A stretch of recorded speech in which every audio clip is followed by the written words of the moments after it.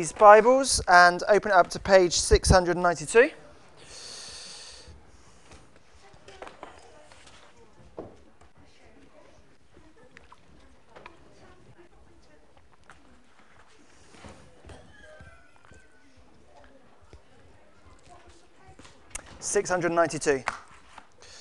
It's Isaiah chapter 44.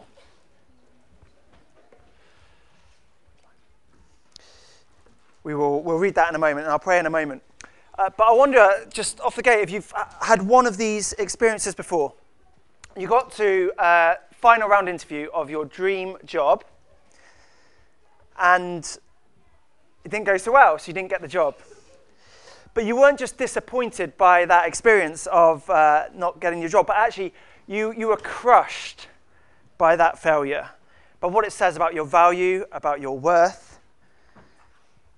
Or let's just say you did get the job, and actually you thought, well, this is my dream job. Life is now sorted for me. This is incredible. I wonder if you think that if you had just a bit more money, then all your problems in life would be sorted. Or maybe you can think of a time where you got ill, actually quite seriously ill, and it wasn't just necessarily the pain of the illness that was really quite difficult for you to deal with and was hard, as of course it was. But actually, it just felt so unjust. And you're saying things like, why me? I don't deserve this. Why is my life difficult? Longing for a comfortable life. Maybe you sometimes find yourself daydreaming about that next home you would like to live in. And as you kind of picture life in the next home, it's just it's rosy and it's perfect. You can't imagine anything wrong with life if you had that home. Everything just looks so good. Perhaps like me, you've had the experience where you actually just feel pretty depressed and pretty moody when your sports team loses. It really kind of dampens you in a way that's quite worrying. Why can life be like that? Why can those experiences happen? Why do we respond like that? It sounds like a real random range of things. Hopefully today we'll see how actually those things are all quite connected. And what I'm going to do is I'm going to pray, and in a moment we'll read from Isaiah 44 and think about what that has to say to us. Let's pray. Everlasting God, we acknowledge what we've sung, perhaps without even thinking it, that you alone are God, that you are the unchanging God.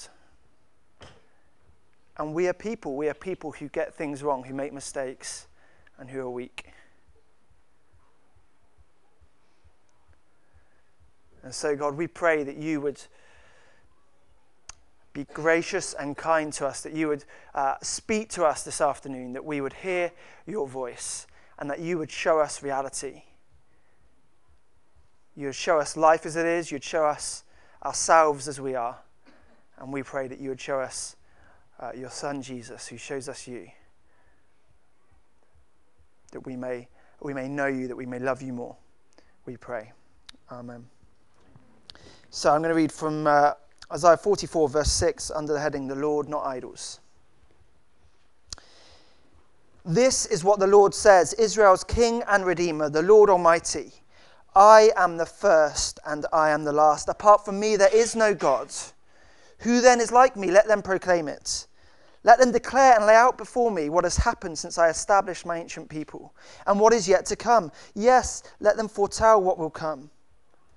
Do not tremble, do not be afraid.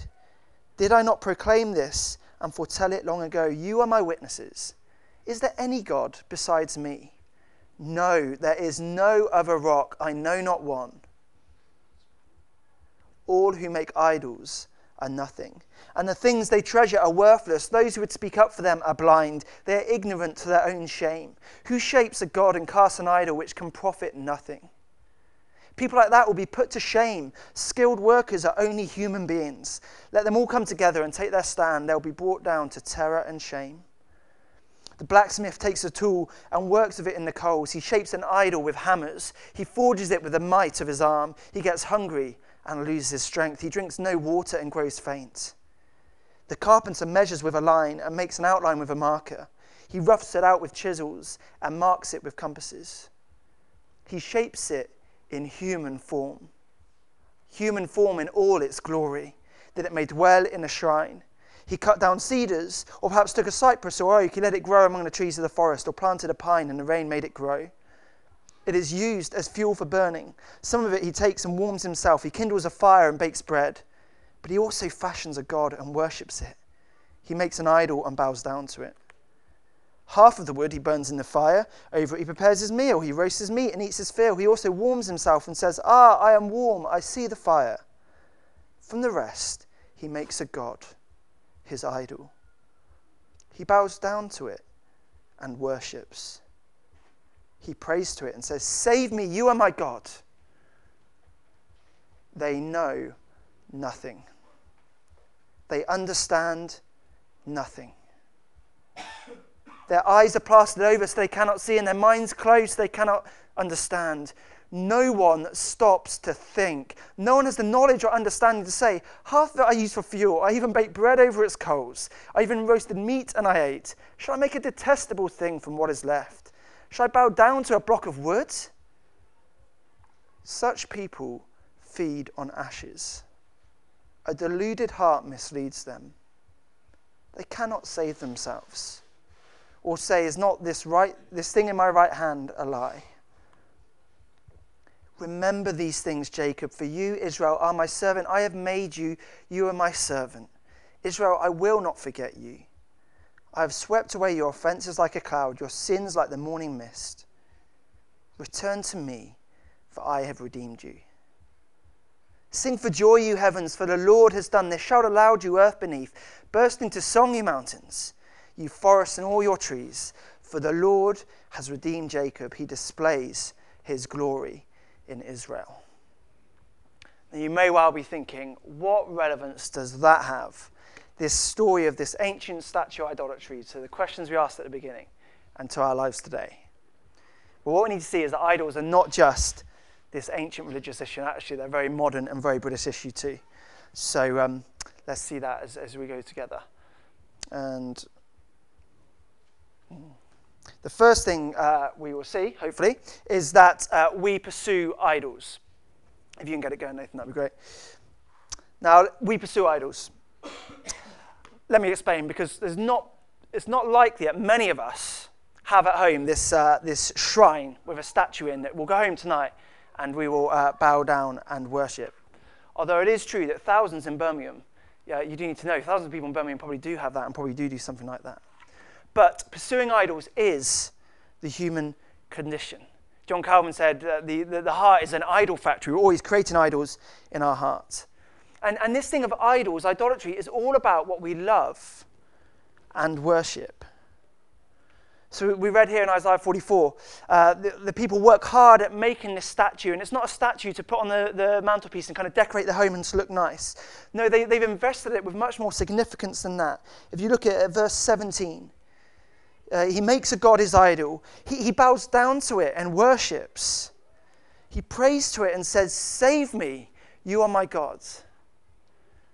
In verse 9, we see actually it's about what we treasure, about what we delight in, about what we love in our hearts.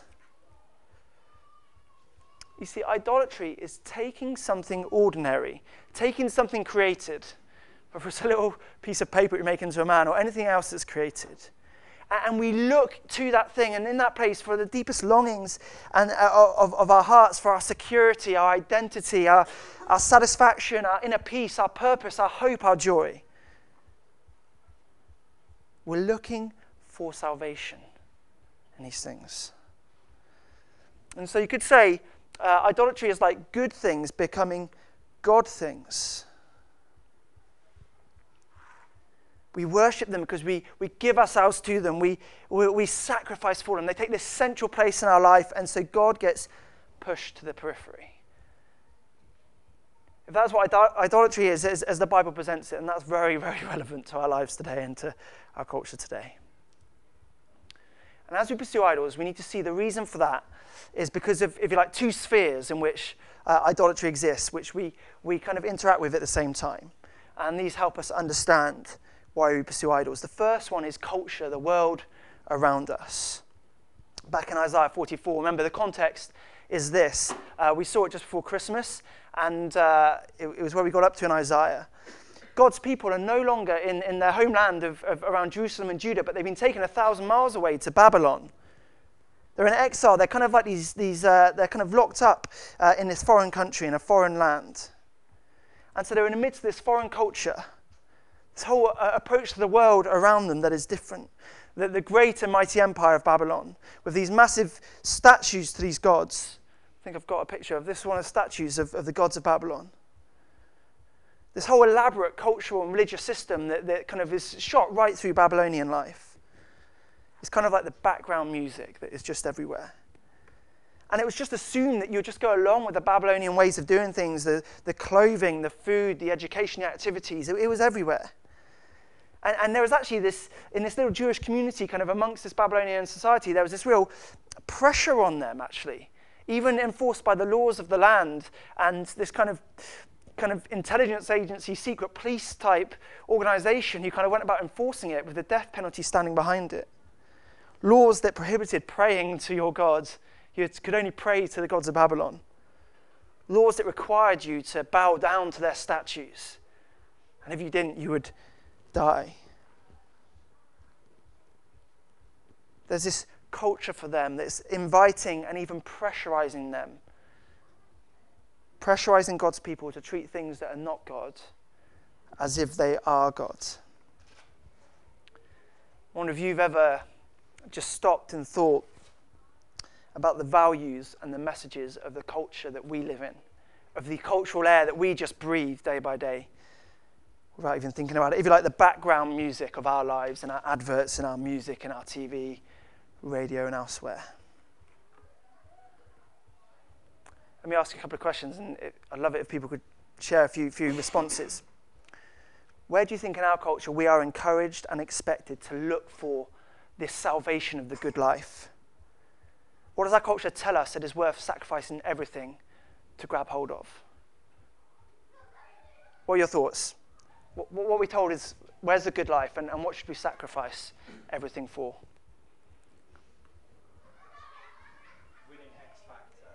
Winning X Factor, which is itself is a shot at fame and, other things, yep.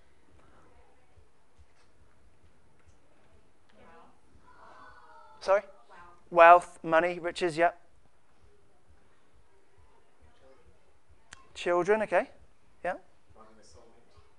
Soulmate, yes, there's kind of relationships and romantic, yeah. Career, yeah. Reputation, it's kind of a different form of fame, kind of having influence. I think on the soulmate thing, sex is everywhere, isn't it? And kind of fulfillment in sex and sexual relationships.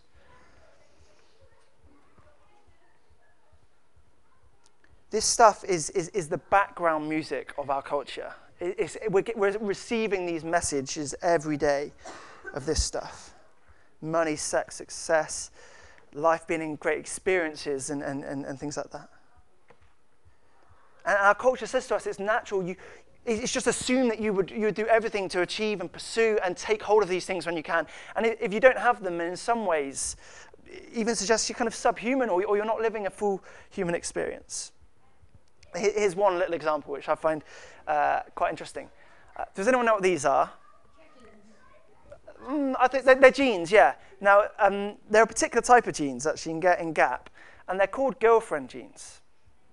I just think it's remarkable that a piece of clothing is marketed by a relationship status, as if only if you're kind of a girlfriend could you buy these jeans and wear them and be valuable enough to wear these things. I mean, what is that just subtly saying to us about what is valuable, what is good, where the good life is, what we should be living for? I mean, there's just examples of this stuff all over the place for us. It's not just the background music, because there's also this kind of pressure on us to go with this, the relentless advertising, the relentless marketing and messages telling us our life is rubbish about the products they're trying to sell. Sex is everywhere. It's just teaching us a message about the place it ought to have in our lives. Some of us might have cultural heritages and backgrounds that we bring to the UK that actually, where there's a huge pressure to get involved in things like shrine, worshipping at shrines or kind of animism or whatever, where we kind of deify certain things. There'll be lots of that in the UK as well. And so we live in this culture that invites and pressurizes us towards pursuing idols. Actually makes it very hard not to. But it's not just culture. That's the first sphere. The other sphere that kind of overlays on top of culture is our own hearts, because if we're honest, the problem isn't just out there, but it's also in the core of who we are. And this is another sphere, if you like, that's pulling us towards idols. For Israel in Isaiah 44, I guess God wasn't looking like quite such a safe bet anymore. His promises looked dead in the water, and I guess God seemed dead in the water. Here they are in Babylon, defeated, the gods of Babylon looking impressive and mighty around them. And so the tug on their hearts, there's this alluring promise of just settling into Babylon life. Why don't you just kind of settle into what's around you? Take on the cultures, take on the idols, do okay, just keep your nose clean, get ahead. You get social acceptance, you can have a bit of inner peace in your context, you can avoid getting killed, which is a win, isn't it? Can't you see the kind of the pull of that on the heart of those Israelites? Well, I think for us it's similarly alluring. I mean, aren't you drawn to what is kind of on offer out there? Kind of look out at your friends and say, well, it seems to work for them, so why not? Let's just get used to where we're at and just make the most of it. You know, the promises that the idols offer to us seem so believable and so, just kind of, they just draw us to them. They think, yeah, okay, it's worth it for the career. I make every sacrifice now to get the career, to show my worth and value, and then I'll be someone in the world. It just seems so worth it. Or just those amazing experiences we might get from travel, or from just having a great and comfortable life, just the joy that we can have in that, or money that gets you stuff and just feels great. These things seem to so, I guess, connect with and answer the longings of our hearts. It seems so natural to pursue them. And of course, we don't call them God and kind of bow down to them and literally get on our knees before them. But the key is what we do is we look to them for what only God provides. We look to these things for our sense of value, or our sense of joy, or our sense of purpose in life. So they become our idols, and we love them. Isn't this us? Isn't this what it's like to be us? I think whatever our religious beliefs, whatever our religious background, this is what we are doing. We live in these two spheres. Culture's pressuring us, drawing us towards certain idols. Our hearts are taking us that same way. Very often it's in hidden and subtle ways. But we pursue idols. But here's the thing, and it's a difficult thing. We pursue idols, but idols ultimately disappoint us. Isaiah 44 is just so clear. They just promise so much, and they deliver so little. I mean, I hope you kind of heard the satire and the kind of comedic mocking as we read through the chapter. It's laughable how stupid this ancient pagan statue idolatry sounds. If you look back at verse 12 to 14, you kind of see Isaiah's peeling back the layers of the idol-making process. And he's like showing us the real character of idolatry and how futile it is. He talks about the blacksmith using the tools and hammers to make the covering, the metal covering. He's exhausting himself in the cause. He gets hungry and he loses his strength. He grows faint. Before that, the carpenters measured out and shaped the wooden statue using his tools and his skills. Before that, the tree's been cut down by men, which before that was planted and grown in the forest as it was rained on. Who is totally passive throughout that whole process?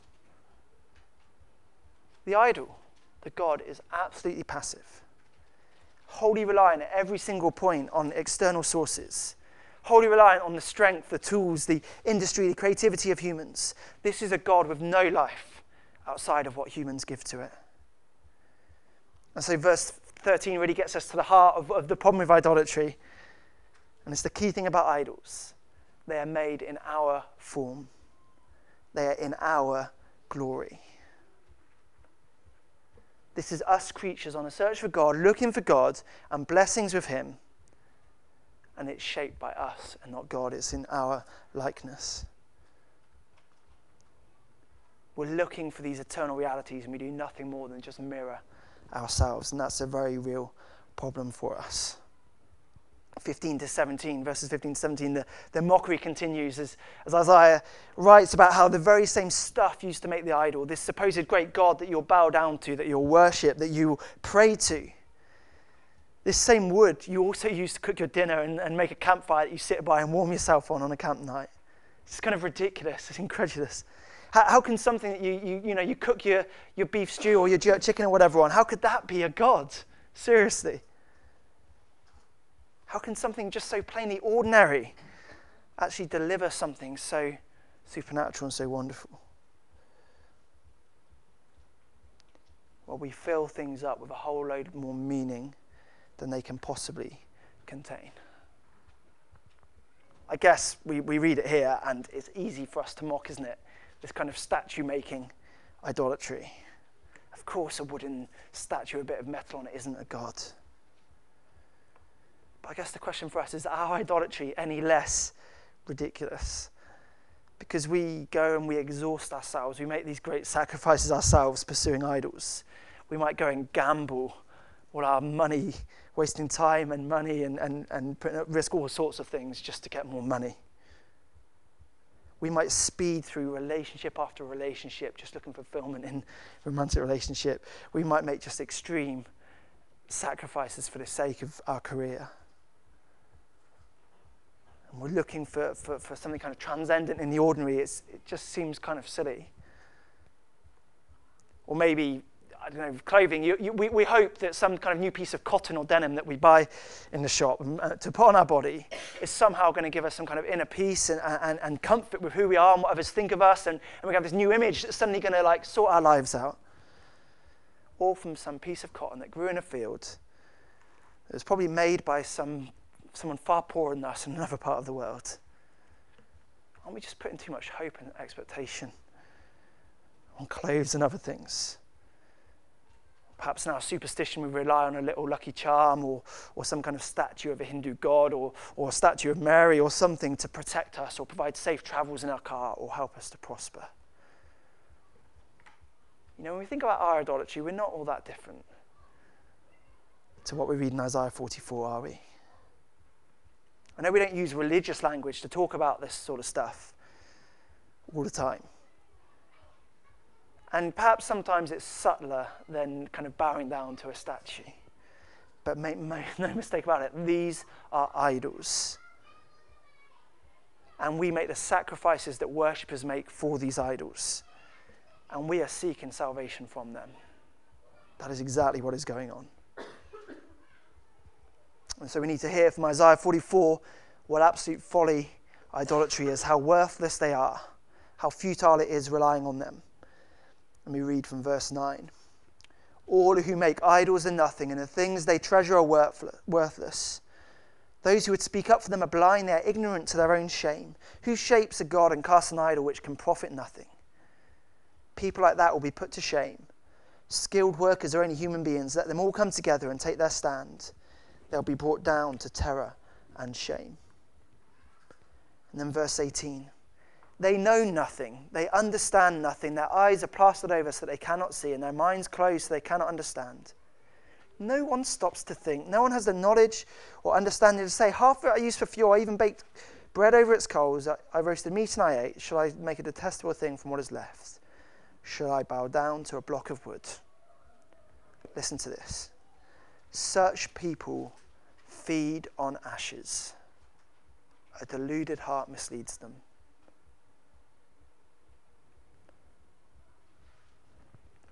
It's exactly where idolatry lands us. It leaves us feeding on ashes. We're drawn to this thing that looks beautiful, it looks life-giving, it looks like it can give us some salvation, something that we so want and desire and need, like this tasty food, this dinner that is going to so delight us. As we consume it, as we pursue it, it's just like ashes in our mouth. And we want to spew it out, and yet we're somehow kind of addicted to it. And it's a detestable thing, Isaiah says, a detestable thing. Getting personal, isn't this you? I wonder if you could think in your life where something has turned to ash in your mouth, if you like. Now that's a hard situation. It's kind of those questions at the beginning where we have hopes for something and they disappoint. It's a hard situation. But there's just something wonderful about the situation because it's an opportunity for a moment of insight. That is the time where, if you like, the layers are peeled back to us. And we see that actually we were loading up a whole load of expectation in something that it just can't give us. Maybe we see my career has become more to me than a job. Maybe where we're crushed by the loss of a certain relationship because we see that all our hopes were invested in that person. Maybe my extreme and soul-eating worry about my child shows a misplaced hope and that I've just got too much expectation hope in my children. Or my concern for my reputation has become so kind of such an insatiable craving to be liked and respected by all the people all the time that the slightest criticism just destroys me, knocks me off balance for days. Maybe I just see that I've invested too much hope and expectation in a game of sport. See, idolatry is when good things become God things, but then they become bad things because you made them God and so they disappoint us. That's what idolatry is. And it's ludicrous, but the truth is we all do it. And Isaiah says, stop and think. Stop and think. See the idolatry around you. See the idolatry within you. If you can't, ask God to help you see it. Stop and think. The good news in Isaiah 44 is he doesn't just expose the problem, but he prescribes the medicine we need. And here's the wonderful truth. Yeah, we pursue idols, and they disappoint us, and yet God alone pursues us. This is how we escape this, if you like, this vicious kind of downward spiral of leaning on idols and them crumpling under the weight of our expectation. Let me read from verse 6 about this God who pursues us. This is what the Lord says, Israel's King and Redeemer, the Lord Almighty. I am the first and I am the last. Apart from me there is no God. Who then is like me? Let them proclaim it. Let them declare and lay out before me what has happened since I established my ancient people and what is to come. Yes, let them foretell what will come. Do not tremble. Do not be afraid. Did I not proclaim this and foretell it long ago? You are my witnesses. Is there any God besides me? No, there is no other rock. I know not one. You see, God is better. God is better. He is beyond compare. He is unique. Like comparing that little paper man to God is just no comparison. Whatever you might go looking for, whatever I might go looking for in idols, God has in spades. And so while we see in Isaiah 44 that idols are just kind of passive and worthless, God is active, he is sovereign, he is powerful.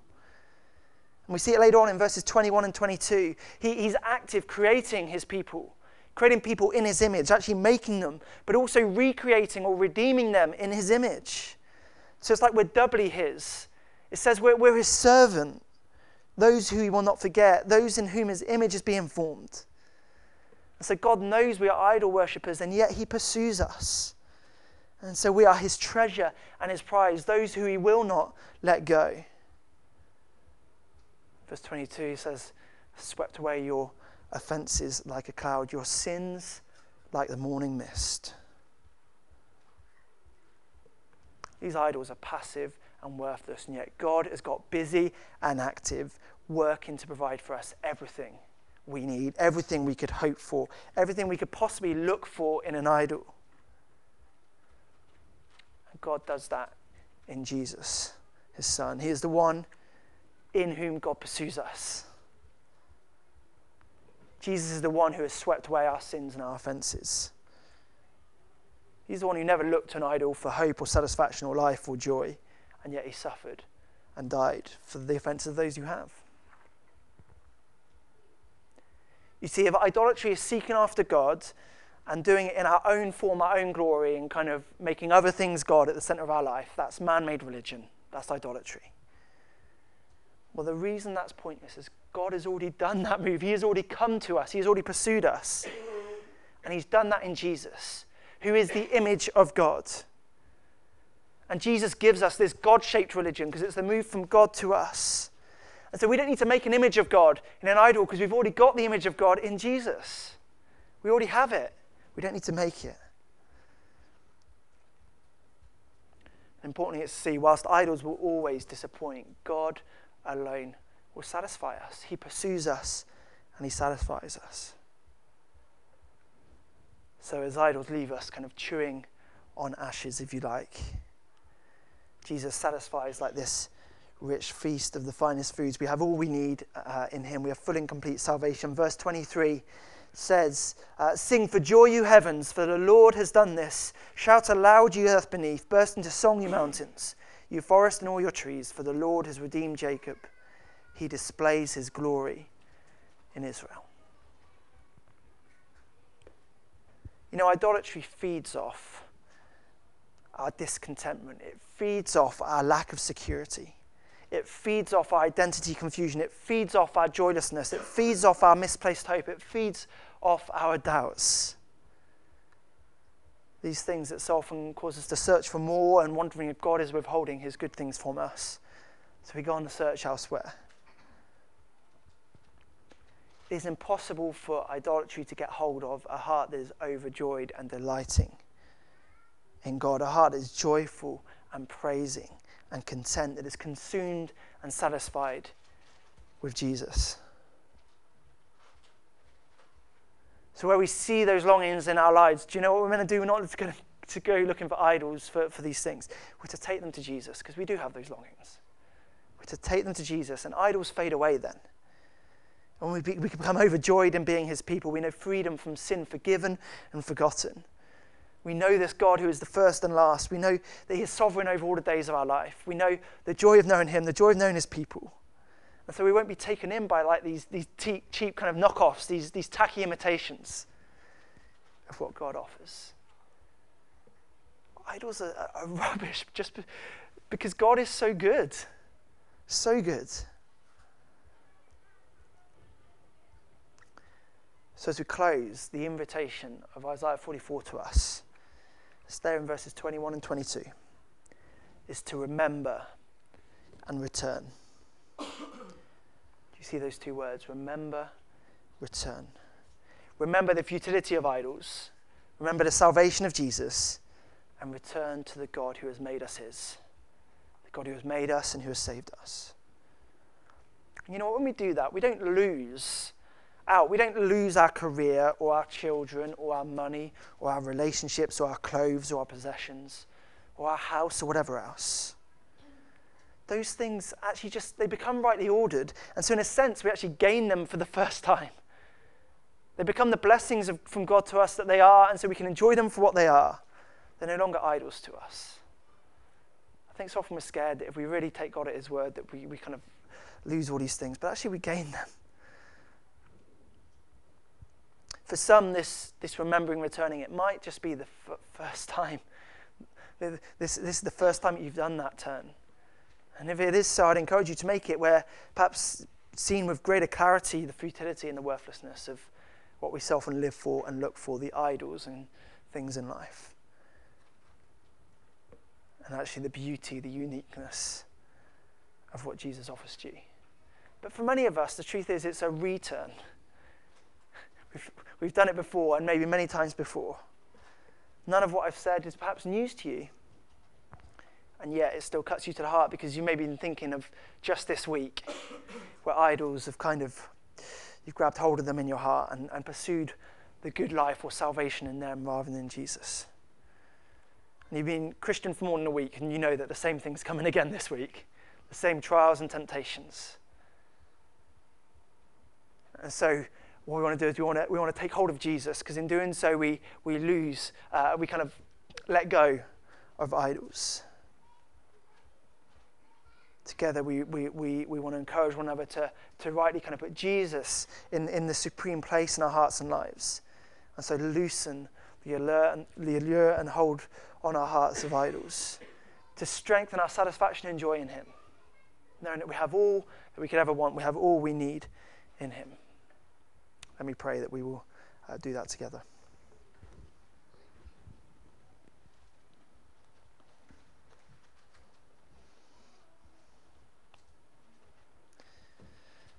Father God, we praise you for this part of your word that we have looked at today, and how it just peels back the layers of reality for us, shows us things beneath the surface of life and the truth of them. Lord, where you have convicted us and made us aware and shown us the idols of our hearts and our lives, we pray that you will help us to turn away from them, to remember you and the great things you've done for us, to remember who you are, who Jesus is, and everything that we have in him. And as we return to you, return to Jesus, and take hold of everything that we have in you, that we would once again let go of everything that we so often hold to in our idols. Lord, please we just hold more firmly to you. Praise you that it's not about us holding on to you, but you hold on to us. You are the one who pursues us. You know we're idol worshippers, and yet in Jesus you come to us. We thank you for that. We thank you for all you give us. And we praise you. Amen.